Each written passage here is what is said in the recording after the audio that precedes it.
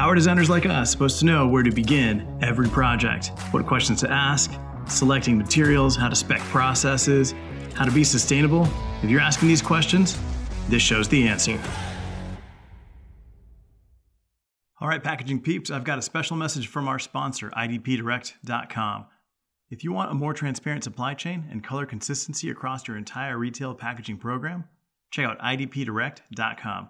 Not only do they make some of the most beautiful luxury retail packaging around the world, they're factory direct, meaning you speak directly with the factory making your packaging, not a middleman. Check out idpdirect.com and schedule a consultation anywhere in the world near you. idpdirect.com. Hey guys, so Coke's got a new paper bottle. This is all over the news. You're getting tons of publicity, tons of comments all over.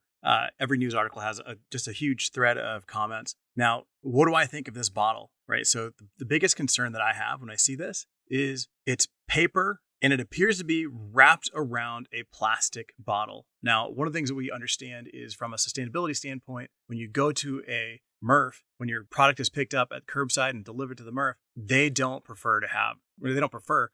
like having multi-layered material. Now, what we've got here is paper and plastic. Individually, the PET bottle can be recycled. You got to keep your lid on there and you can send that through the recycling. That gets shredded, turned into pellets, and then it can be turned into anything else you want it to be after that. But the fact that there's paper bound to this plastic, what are we actually getting? What is that benefit? We have a paper wrapper essentially on a plastic bottle. There's no way to separate those two. And if there is a way to separate the two for the consumer to tear them in half and separate them, then what's the point of having the paper in the first place? Is that bottle inside more of a sack, more of a flexible plastic? If that's the case, flexible plastic isn't recyclable. Let me rephrase that. Flexible packaging is not curbside recyclable. And I say that because technically, flexible plastic is recyclable. You can drive it to the store. You can order something online. It's delivered to you in a flexible plastic, and then you can get into your car that you didn't want to get to in the first place because you ordered something online. Now you've got to get into your car, and you've got to drive across town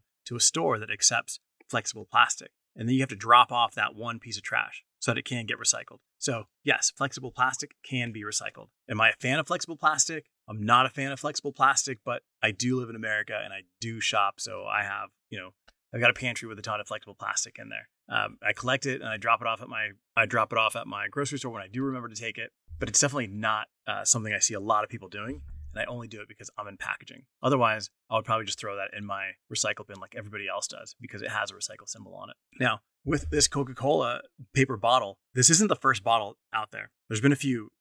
Absolute came out with one. There's been a few other ones in the past.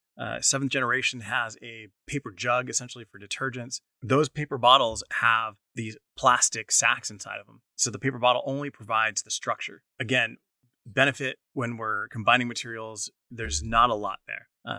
It looks great when you're on shelf and you're like, oh, I can buy all this plastic from this jug, or I can buy all of this paper that's probably OCC molded into this shape. Consumers feel better about grabbing paper, and paper feels good, right? It feels more natural when you grab that. But essentially, that plastic jug is probably going to have an easier time going through the recycling system than a paper one with a plastic liner. Now, if you have to communicate to your consumer that you've got to tear this pack apart, you've got to remove the lid, you've got to tear the tear strip around the neck and separate the plastic sack from the paper container, you're asking too much. Consumers want to just grab their item, put it in the recycle bin, and feel confident that it's going to be recycled. So if that's the case, we really need to look at ways to simplify the system versus trying to make things so complicated that, just everyday Americans, and when I say everyday Americans, or I pick out like an individual person that I see is going to be interacting with packaging, I think of my mom. My mom's going to grab that paper bottle, the plastic sack in it. She's going to throw that into the curbside recycling bin. She's not going to separate the two because in her mind, you've got paper, which is recyclable. You've got plastic, which is recyclable. And look,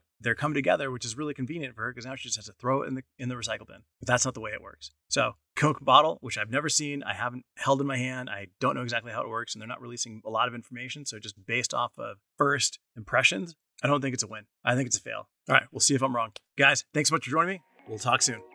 Thanks for joining us on the show. If you haven't already, go ahead and subscribe to the Packaging Podcast. That way, you can get an insightful podcast every day. The Packaging Podcast is hosted by me, Avelio Matos. If you enjoyed the show, pay it forward by rating and reviewing the show on Apple Podcasts. It'll help grow the show and support our growing audience. Thanks again for listening. We'll talk soon.